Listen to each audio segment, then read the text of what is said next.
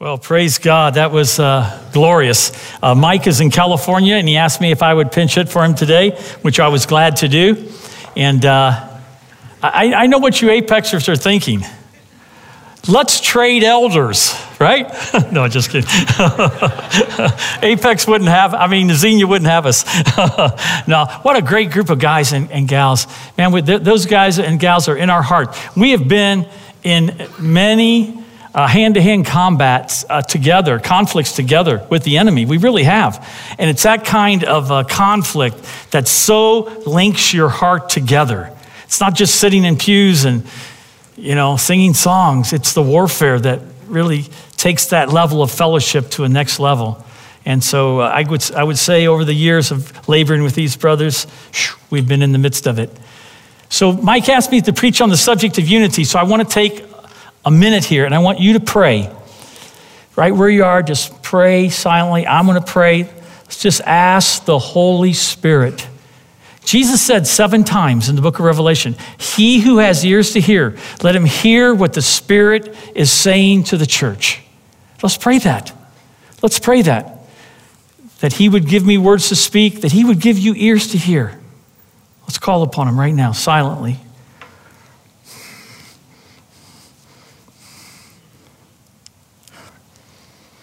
The Bible says that God's word is seed, and our souls are the soil, and the seed has to find good soil. And it's very important that we prepare our hearts to receive the word of God as it is for those who are up here speaking to give the word of God all week. Actually, for 2 weeks, I've just been on my face crying out to the Lord, Lord, what do you have? And I'd come up from my office in the basement, and Julie would say, well, what do you got? I got nothing. Day after day after day, praying, all day yesterday, on my face before the Lord, praying. Unity, what a great subject. And I'm so thankful to be able to share it. But here's what the Lord told me to do. I want you to read my word, and I want you to make comments on it. So you're not going to hear a lot of my words. You're going to hear his words. So I'd like you to turn to Ephesians, if you would. David has it up on the screen for us, or will have, if he doesn't already. And these are the passages the Lord put on my heart. It's the Holy Spirit that takes the printed word and turns it into the actual voice of God, isn't it? Apart from the Holy Spirit doing that, this is just ink on a page. But when the Holy Spirit takes that ink and turns it into the voice of God, our lives are transformed. That's my expectation today. I want to hear from the Lord. Do you want to hear from the Lord? Amen. All right, well, we're in Ephesians chapter 2. Psalm 133, I'll share this verse first. Psalm 133, verse 1. Behold how good and pleasant it is when brothers dwell together in unity. For there the Lord commands the blessing. He's already blessed us with every blessing in the heavenly places in Christ Jesus. But he commands blessings to come where brothers and sisters are dwelling together in unity. I have to say, I've been at Apex from the very beginning, 2000, I wandered in here. We've never been more united. We have never been more united as elders. We've never been more united as elders and staff. We've never been more united as a congregation. We've never been more united as a house church movement. God is at work. And it might seem like we've gone through some tough times. But you know what? It's those tough times that equip us and make us dependent upon the Lord. I was thinking about this. If I preached every Sunday, I wouldn't be nearly as nervous as I am right now. I wouldn't be nearly as dependent on the Lord as I was these last 2 weeks. Because I could wing it. Because I'm used to doing this. But I'm not used to doing this. And it does cause me to be utterly dependent on the Lord. And you too, I hope, as you listen. Ephesians chapter 2, verse 11, therefore remember that at one time you Gentiles in the flesh called the uncircumcision by that which is called the circumcision, which is made in the flesh by hands. Remember that you were at one time separated from Christ, alienated from the commonwealth of Israel, and strangers to the covenant of promise, having no hope and without God in the world. Now that's where most of the world is today. They're without God, and they're without hope, and they're without Christ. But now in Christ Jesus, you who were once afar off have been brought near by the blood of Christ. For he himself is our peace and has made us both one and has broken down in his flesh the dividing wall of hostility by abolishing the law of commandments and ordinances, that he might create him in himself one new man in place of two, and so making peace. So all throughout the old covenant, they were the covenant people of God. Israelites, they were the covenant people of God. And they were to show forth the glory of God among the Gentile nations. But they got all inward. And instead of showing the glory of God so that the Gentile nations could know their God and worship the only true and living God, they blew it. And God comes and in the person of Jesus, and that little baby laying there in the manger is none other than God the Creator. God the Creator became a man, totally dependent upon his mother for milk, totally dependent upon his father for a livelihood and all of that. A real man, yet without sin. And Jesus came to establish a new covenant, and it's a covenant made up of Jew and Gentile. And in God's mind, that includes everybody in the world. If you're not a Jew, you're a Gentile.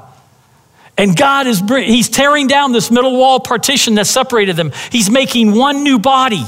He's taking out all the things that separate us, and he's uniting us together, isn't he? And verse 17, and he came and preached peace to those who were far off and peace to those who were near. I don't have my glasses, so I have to get closer. For through him, we both have access in one spirit to the Father. So then you are no longer strangers and aliens, but you are fellow citizens with the saints and the members of the household of God, built on the foundation of the apostles and prophets, Christ himself being the chief cornerstone. Now, when Jesus came to get a bride.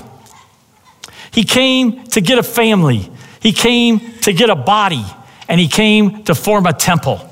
The Bible says that we collectively are the bride of Christ. When I look out over this audience, you're such a beautiful bride, but you're not nearly diverse enough for the Lord, because his bride is going to be from every tongue, tribe, people, and nation. But you're beautiful. We together are the bride of Christ. And who's our bridegroom? Jesus.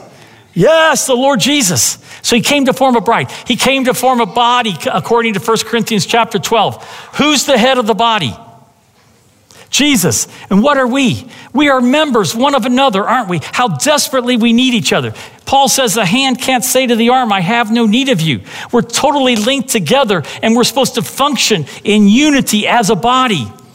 When our body isn't functioning in unity, it's spasmodic. It doesn't work right.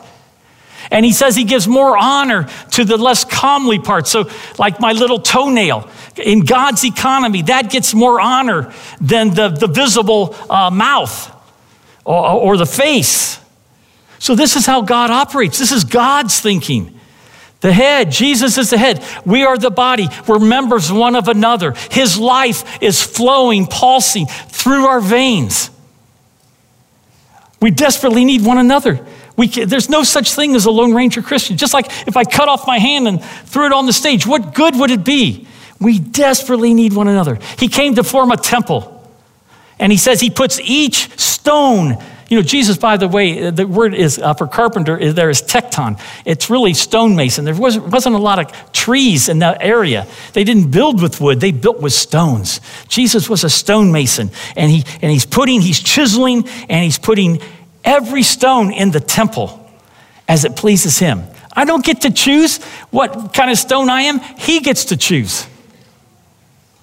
And he's making a household. That's why we call him our Father. That's why we call each other brothers and sisters. That's why Jesus isn't ashamed to call us brother. We're in the family of God together. Now that speaks of unity. Bride and bridegroom. That's unity, isn't it? That's oneness. A temple, every stone fitting together, working to make the whole temple of God where the glory of God can come and dwell. A body functioning together, a family. This is God's plan. Verse 21, in whom the whole, the body working together. Oh, wow. Okay, now, where was I? Okay, verse 21. In whom the whole structure, being joined together, grows into a holy temple in the Lord. In him, you also are being built together into a dwelling place for God by the Spirit. For this reason, I, Paul, prisoner for Christ Jesus, on behalf of you Gentiles, assuming that you have heard of the stewardship of God's grace that was given to me for you, how the mystery was made known to me by revelation, as I have written briefly. When you read this, you can perceive my insight into the mystery of Christ, which was not made known to the sons of men and other generations, but has now been revealed to us by his holy apostles and prophets by the Spirit. Now, here's the deal. This is a great mystery. And you might be fighting boredom right now. You might be fighting, man, what's he doing? Listen, this mystery that Paul is unveiling right now, all of you are just a blur. These glasses are like readers. I can't, can't make out. I need distinct features, but I can see. So this is a mystery. It was kept hidden from ages past. Abraham didn't understand this. Jeremiah, Ezekiel, they didn't understand this. This mystery is something that is being revealed in the new covenant. You got to pinch yourself and say, amen, hallelujah, this is a new thing. This is amazing stuff. I forget where I was. Where was I? I'm going to go to verse 6. 5. Okay, that was not made known to, let's see now, okay, where am I? Okay, which was not made known to the sons of men in other generations, as it has now been revealed to his holy apostles and prophets by the Spirit. This mystery is that Gentiles are fellow heirs, members of the same body, partakers of the promise of Christ Jesus through the gospel. Of this gospel, I was made a minister according to the gift of God's grace, which was given me by the working of his power. To me, though I am the least of all saints, this grace was given. Why? Paul, what is your message? To preach to the Gentiles the unsearchable riches of Christ, and to bring to light for everyone what is the plan of the mystery hidden for ages in God, who created all things, so that through the church, the bride of Christ, the body of Christ, the temple of God, the household of God, the church, the manifold wisdom of God might be made known to the rulers of authorities in the heavenly places.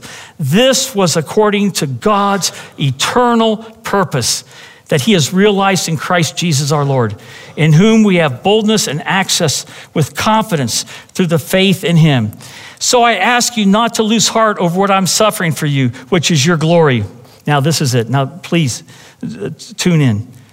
For this reason, for all of Paul's just said, for this mystery, unknown in ages past, but now being revealed. For this reason, preaching the unsearchable riches of Christ. For this reason, I bow my knees before the Father, from whom every family in heaven and earth is named. That's all of us, isn't it?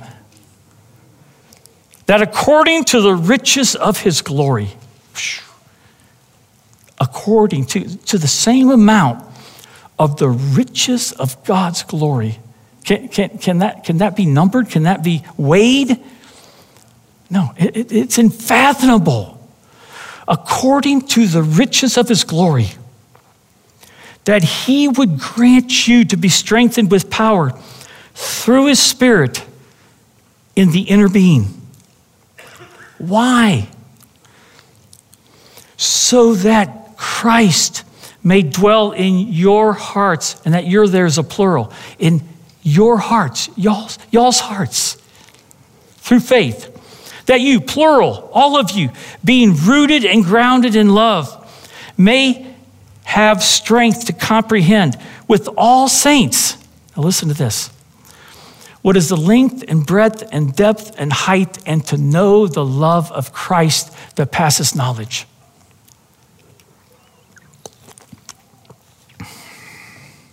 Jesus, come and dwell in us collectively. Collectively. Why? Because Renus, as an individual follower of Jesus, can never plumb the heights and depth and length and height of the love of Christ. This is a collective exercise. Did you notice what he says there?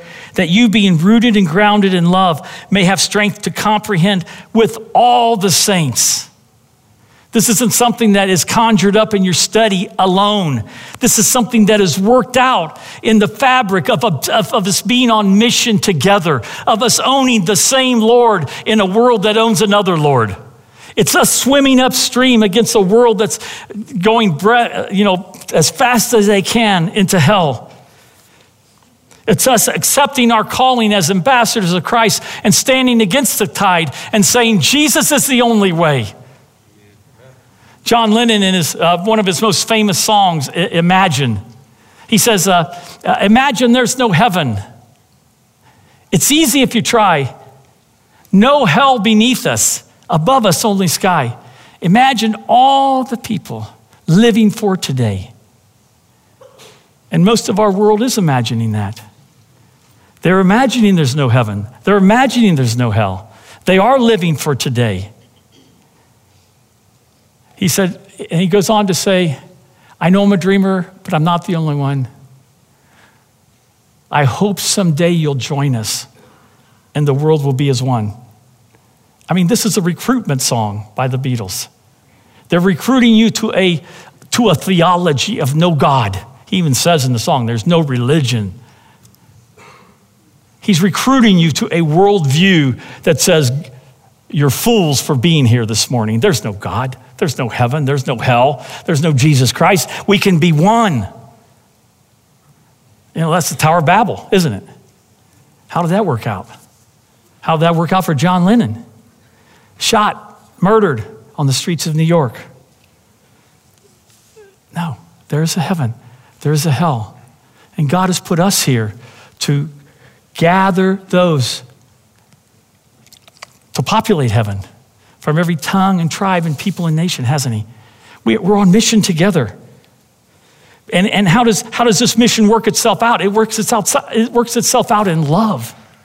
It's as Christ is dwelling in us collectively that the love of Jesus is made manifest to this lost and dying world. Now, each of us in our workplace, now we have individual responsibility. So I carry Christ into my workplace. I carry Christ into my neighborhood. I carry Christ to the gas station. I carry Christ to the Sam's Club. Everywhere I go, I carry Christ. And I'm asking every day, Lord, give me opportunities. Mike taught us about the man of peace. How many of us are praying for the man of peace to be manifest in our lives? The men of peace are there. The women of peace are there. But if you're not asking, if you're not tuned in, you'll miss them. There's witnessing opportunities all around us to let this love of Christ that's dwelling in us to flow out to this lost and dying world. But if we're not tuned in, if we're not asking, we'll miss the opportunities.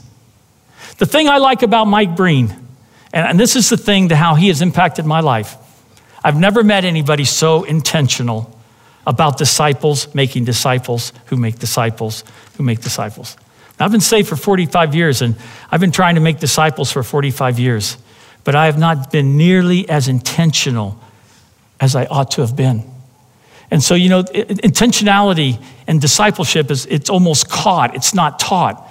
And just rubbing shoulders, we had an elder elder retreat with our wives and Mike and Sally, and we had a great time together. And on the way home, I looked at Julie and I just said, I've never met anybody so intentional about making disciples. I'm catching the vision. And so every day that's impacting my life. I'm an ambassador for Jesus, and you're an ambassador for Jesus. And each of us are, God is making us one, but we're each a unique expression of the love of Jesus, aren't we? God needs each of us or we wouldn't be here. Nobody can impact my circle like me, and nobody can impact your circle, your domain, like you. I will never meet your domain. You will never meet my domain. Each of us have this tremendous responsibility. But you know what? Jesus is living in us. The love of God is shed abroad in our hearts by the Holy Spirit. Christ is in us. He wants to live through us. Then he says in verse 20, now unto him who is able to do exceedingly abundantly above all that you can ask or think, according to the power that works in us. What power is that? That's the resurrection power of Jesus. The same power that resurrected Jesus from the dead is in you. Now you might say, well, I don't feel like I have any power. Well, it's not a feeling. It's not a feeling. We walk by faith, not by sight. Without faith, it's impossible to please him. The Bible says that the same power that resurrected Jesus from the dead is in me. So how do I get in touch with that? How do I get in touch with that power?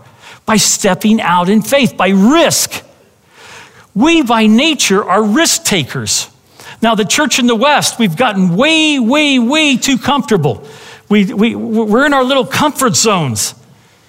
And God, the Spirit, is shaking the body of Christ up today. I believe like I've never seen it in 45 years. When I got saved 45 years ago, there was this great divide in the body of Christ. There was the Word people, represented by John MacArthur, and it was the Word, the Word, the Word, the Word, and I was in that camp.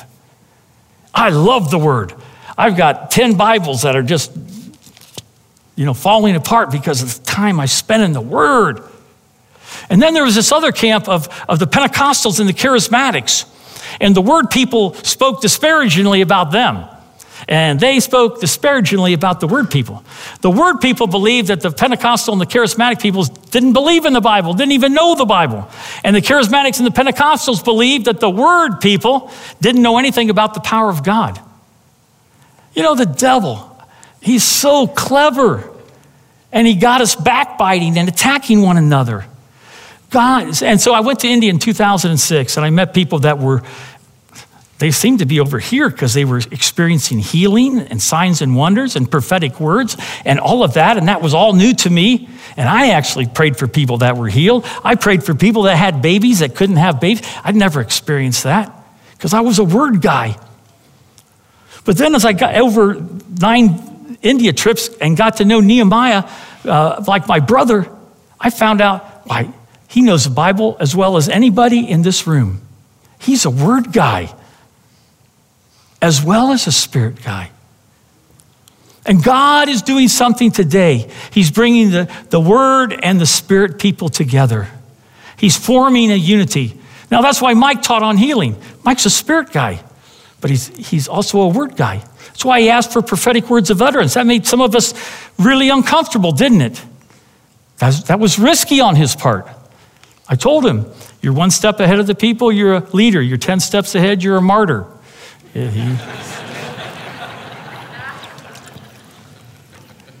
But he took the risk. I'm taking the risk this morning by doing this. God is bringing the Spirit and the Word people together like never before. In Acts chapter 4, verse 29, they were Word people. They were the apostles. They had received the Word. Here's what they prayed. Lord, now, they'd just been beaten. They'd just been persecuted. They took their stand for Jesus. Here they come back. They're having a prayer meeting. Lord, grant your servants boldness to preach your word. To give us boldness to speak your word. Next verse.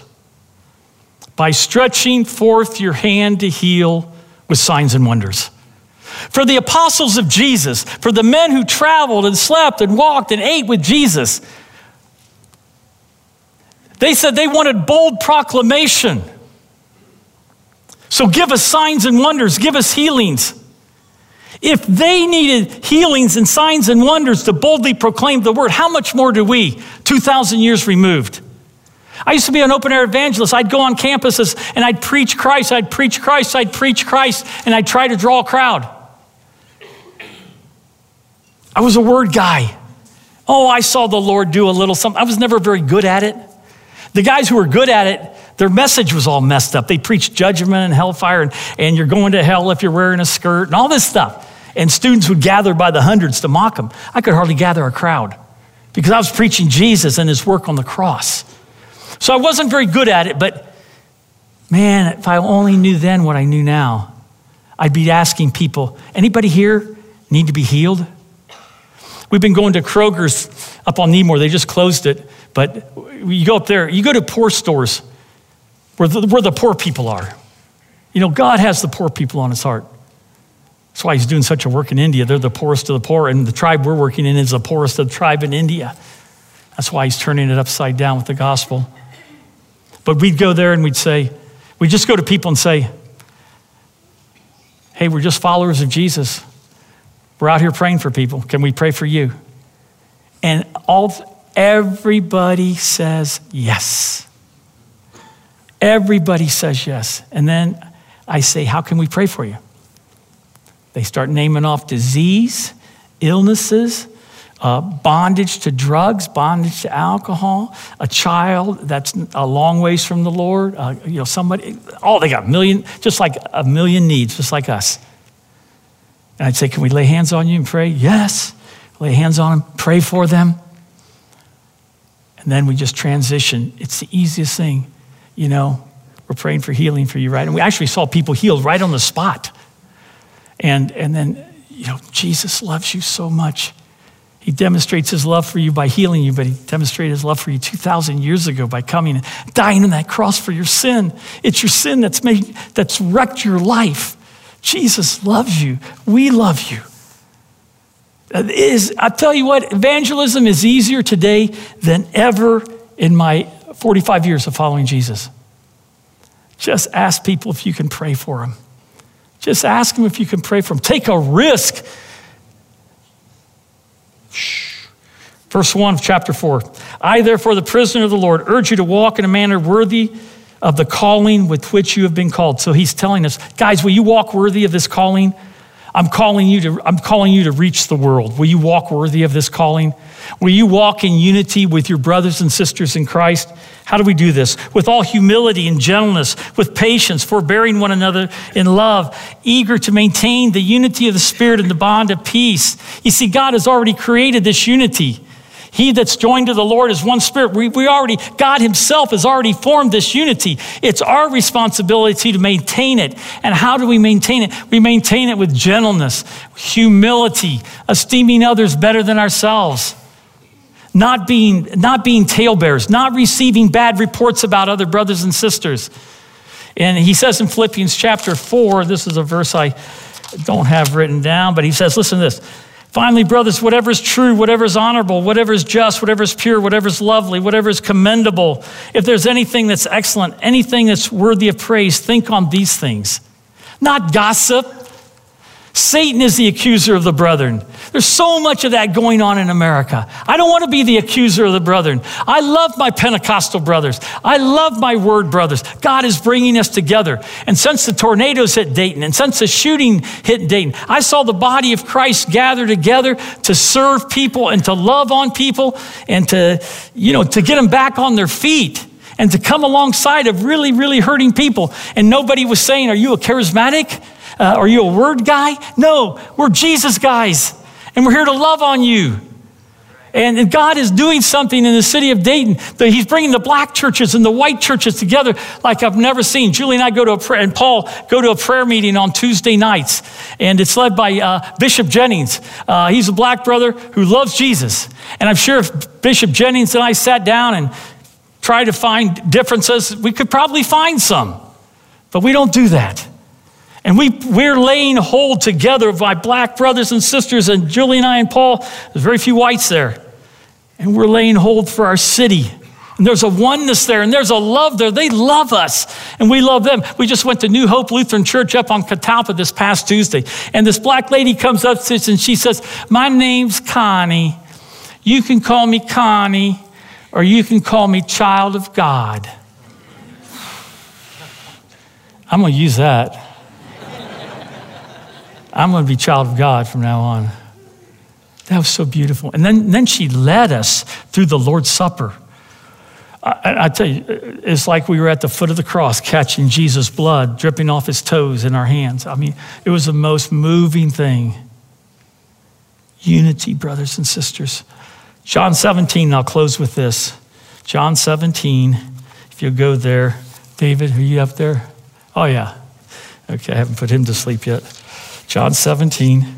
Are you guys with me? Yes. Do you want to go into a greater degree of oneness? I mean, these brothers in Xenia, these elders, man, we've went through a lot together, and we're one. They're in my heart. I'm going to carry them in my heart the rest of my life. And I think the same is true from everything they said. We carry each other in our hearts. There's a oneness. So beautiful. And that's the thing. Okay, here's the verse. I got to get to the verse. John 17, verse 20. Now, this is Jesus' high priestly prayer. Now, remember, this is the last day. Jesus is going to the cross right after this. In 72 hours, he's resurrecting from the dead, okay? So this is Jesus' high priestly prayer in the upper room discourse, chapters 13, 14, 15, 16, and 17. That's the upper room discourse, okay?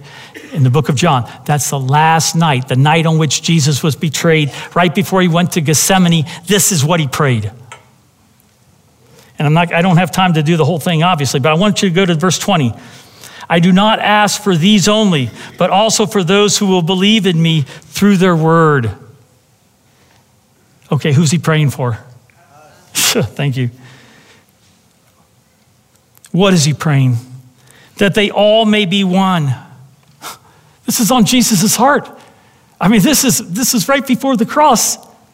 This is the last final instructions. That they all may be one. That they all may be one. Now, he tells us what this oneness is. It's not sameness. Oneness is not sameness.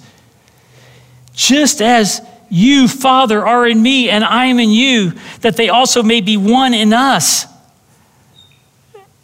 It's the Father's in the Son, as the Son's in the Father, as the Father and Son are in us. It's a spiritual unity, isn't it? It's a mysterious,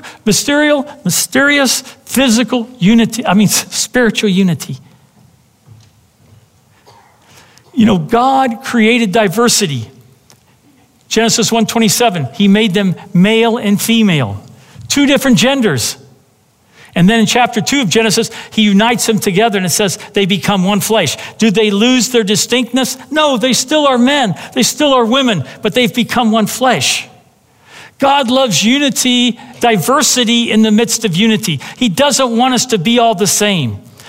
Apex has a niche in the body of Christ. My brother's at Living Word, Pastor Pat Murray.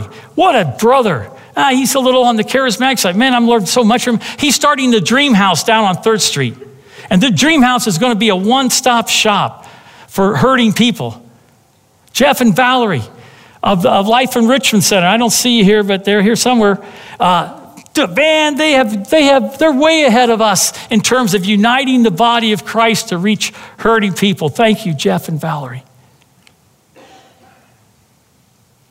God is at work. He loves diversity. Now, what is the purpose of diversity? What is the purpose of unity? That they all may be one, just as you, Father, are in me and I in you, that they also may be one in us, so that the world may believe that you have sent me. That's the purpose right there. That the world would believe. Does the world believe? Does the world believe? Well, some part of the world is believing. I believe God is bringing the body of Christ together like never before, but we're on mission together. It's only as we're on mission together that this oneness will really convince the world that the Father sent the Son.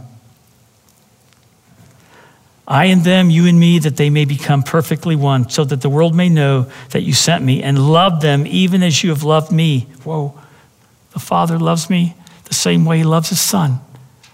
Wow. Father, I desire that they also, whom you have given me, may be with me where I am, to see my glory and that you have given me because you have loved me before the foundation of the world. O righteous Father, even though the world does not know you, I know you, and these know you, that you have sent me. I made known to them your name, and I will continue to make it known, that the love with which you have loved me may be in them, and I in them. So Jesus is praying that last verse, that the love the Father has for Jesus, we would love Jesus the same way, that love of the Father would be in us to love Jesus. And that love would be manifest collectively. Jay, I think it was, he said when he came in here for the first time, he was hit in the face by the love of God. That when visitors came in here, they'd be overwhelmed by our love. Not our Bible knowledge, by our love. By our love. It's a tangible thing, isn't it? I got to close. Why should a person become a Christian? To be happy? I was plenty happy before I became a Christian. Should a person become a Christian so he can have a better marriage? Christian marriages and unsaved marriages, same divorce rate. No. You know why people should become Christians? Because of the wrath of God. The Bible says in Romans chapter 1, verse 18, in Romans chapter 5, verse 9, 1 Thessalonians 1:10, but a verse that you all know, John 3:16, for God so loved the world that he gave his only begotten Son, that whosoever believeth in him should not, what? Perish. Our God is a consuming fire. The Bible says, knowing the terror of the Lord, we persuade men. Yes, we're talking about love here this morning, but our God is a consuming fire. And those who reject his Son will experience eternal damnation. Hell is real. John Lennon was wrong. And it lasts for all of eternity. And people in our circle of influence are dead in their sins and trespasses. They're alienated from the life of God in Jesus Christ. And you might be the only person in their life that can love them enough to speak boldly into their lostness. The wrath of God is coming. People will call on avalanches to come and hide them from the wrath of the Lamb in the coming day. Perhaps you're here this morning and you've never trusted in Jesus Christ. You've never experienced the love of Jesus Christ in your life. I want to tell you this morning, Jesus loves you. He loved you to the point of going to the cross and suffering and dying for you. He loves you. It's not his intention. He's not willing that any should perish. He wants you to come to faith. He wants you to place your trust in him and experience the new birth and the Holy Spirit coming into your life and making you one with the rest of us. Some of you are here and you've already trusted the Lord Jesus as your Savior.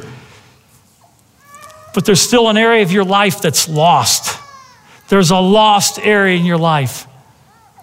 Maybe it's worldliness. Maybe it's greed. Maybe it's selfishness. Maybe it's lust. It's 1,000 things, isn't it? The Lord Jesus wants you to know that he loves that area of your life. He wants you to overcome that area of your life. He wants you to be a vessel fitted for the master's use. And that's not a perfect vessel, because if God was only using perfect people, he wouldn't have anybody to use. But he's using broken people. He's using people that are coming to grips with sin areas of their lives and saying, Lord, I want to be a vessel. I want to be clean. I want to be humble. I want to be broken. I want you to use me far beyond anything I could ask or think. Okay?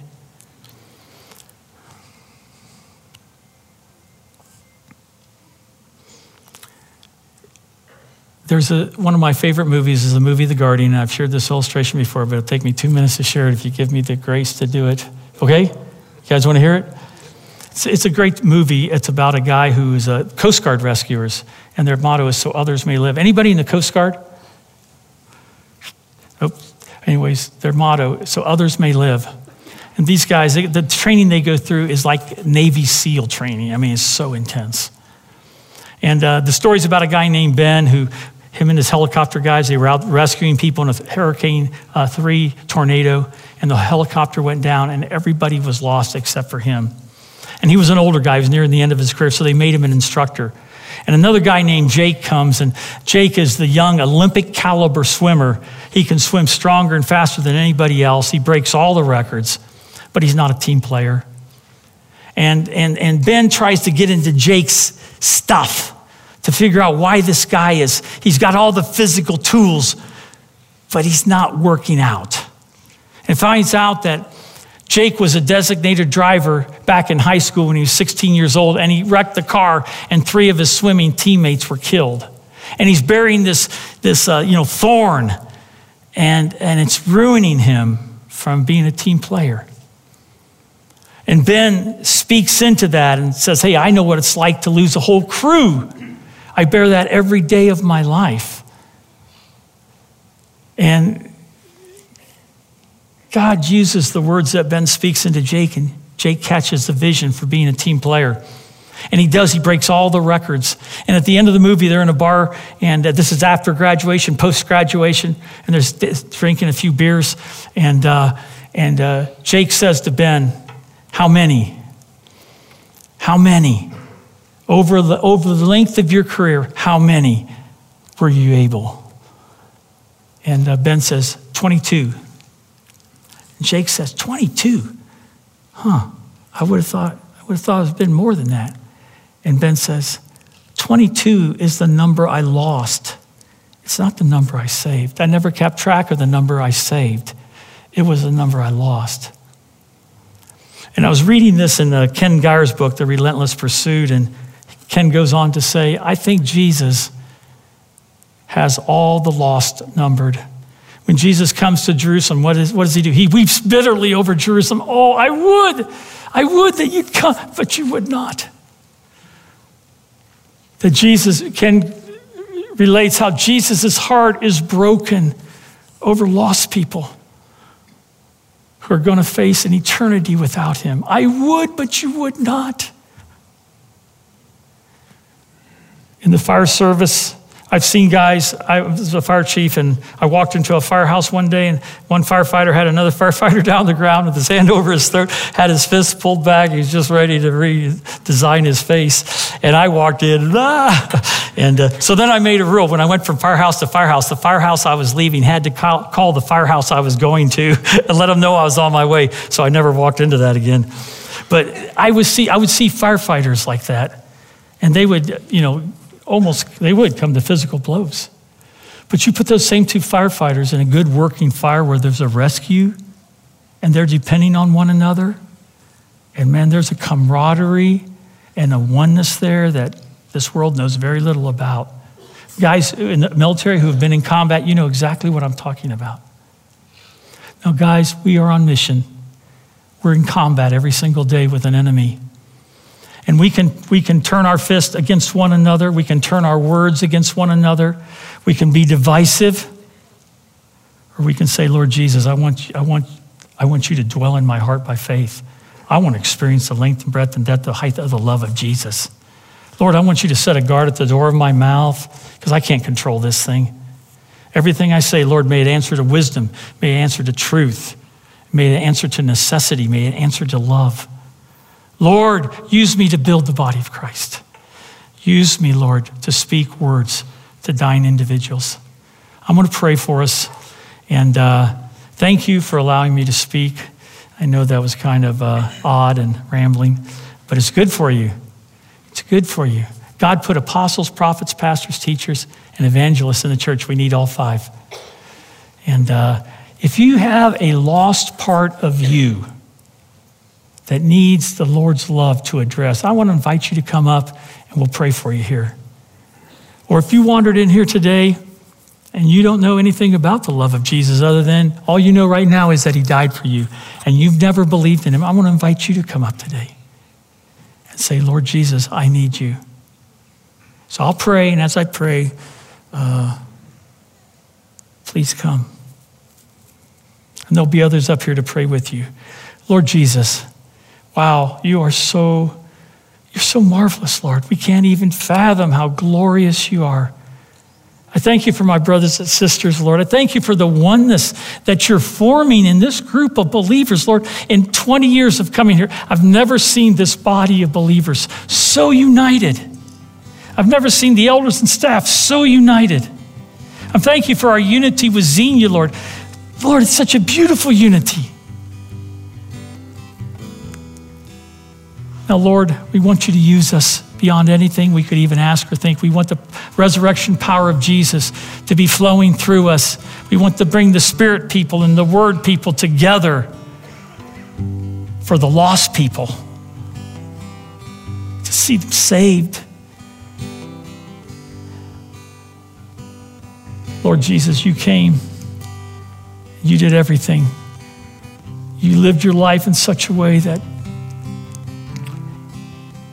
you could become our Savior. And there on the cross, you took the wrath of God. You took it on your own body on the tree. So there's none left for us who have trusted you. Bring my brother, bring people today, Lord. Bring them to the cross. Bring them to yourself. Lord, every lost area of our lives, Lord, we want to lay down today at the foot of your cross. Lord Jesus, we love you. We thank you for what you're doing in our midst. Give you all the praise in Jesus' name. Amen.